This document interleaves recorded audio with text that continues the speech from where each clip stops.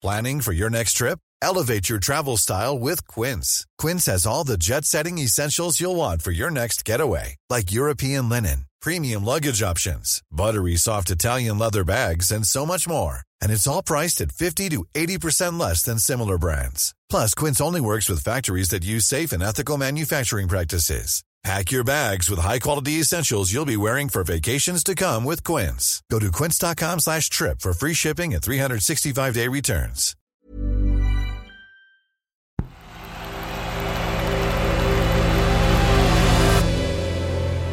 The Playmaker. Hi, I'm Chloe, and this is The Playmaker. One story every day to make sense of the world of football.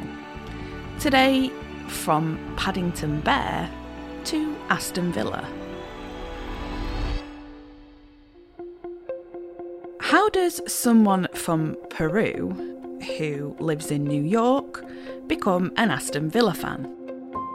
Luis Miguel Echegaray is a podcast host for CBS Sports in the US. He's an avid Aston Villa fan. I left Peru when I was 11, 12 years old. And just like Paddington Bear, I moved to England. You know, I've always been in love with the game. Obviously, my dad introduced it to me in Peru. Growing up, I would go to games in Lima and obviously appreciate the Peruvian national team, etc. But when I moved to England, you know... So how does a boy who only speaks broken English make friends in an English playground? Luis Miguel describes himself as being culture shocked. And you can imagine why, when you've moved to a completely different continent at the age of 11 because of political uncertainty in your native country, and you have to make friends all over again. But he found a way to connect with others, and that was through the common language of football. When you're simply kicking a ball, it's more difficult for things to get lost in translation. It was then he first encountered the love of his life, Aston Villa. At break time in the playground we would play, and I'll never forget it. This kid, I made friends with this guy called Mark, and he was a huge Aston Villa fan, and he said, you know, he picked me for his side to play, and he saw that I have a pretty good left foot, so, you know, we started talking, and then I didn't have a team to support at that time, and he introduced me to Villa. I went to his house, and in his room there was that wall just adorned with Villa stars, Dalian Atkinson and Paul McGrath, and I was just like in love. And that's how it started. Aston Villa. Luis Miguel says that Aston Villa became the narrative for his immigrant story. And because of Aston Villa, he became more connected to his new home in England. His support for a football club helped him stay grounded through difficult times. I went to boarding school, said goodbye to Mark, and my mother passed away during that time, and still I remember even the day of the funeral I wanted to just go back to school and be surrounded by my Villa memorabilia, because it was the thing that was connecting me. And you know, that to me is why Villa will always be more than just a football club. It will, you know, they're the reason why they made me feel more comfortable in my new surroundings. And now I'm 40 years and this wasn't just a love affair from afar.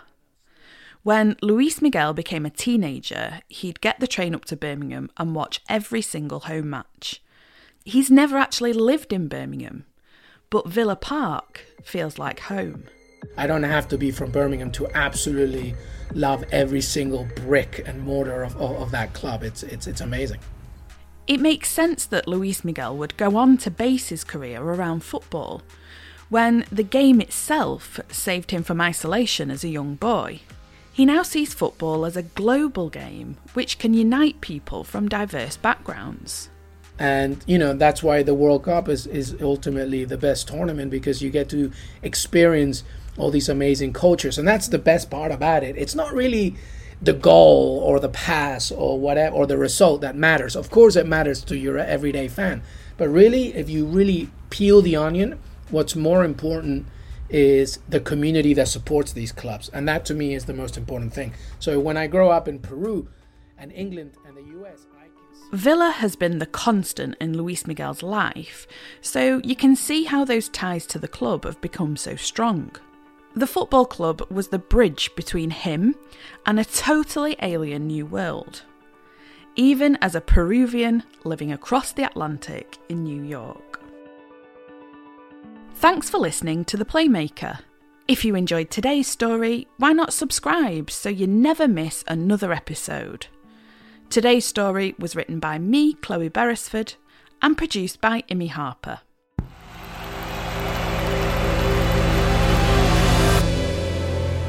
The Playmaker.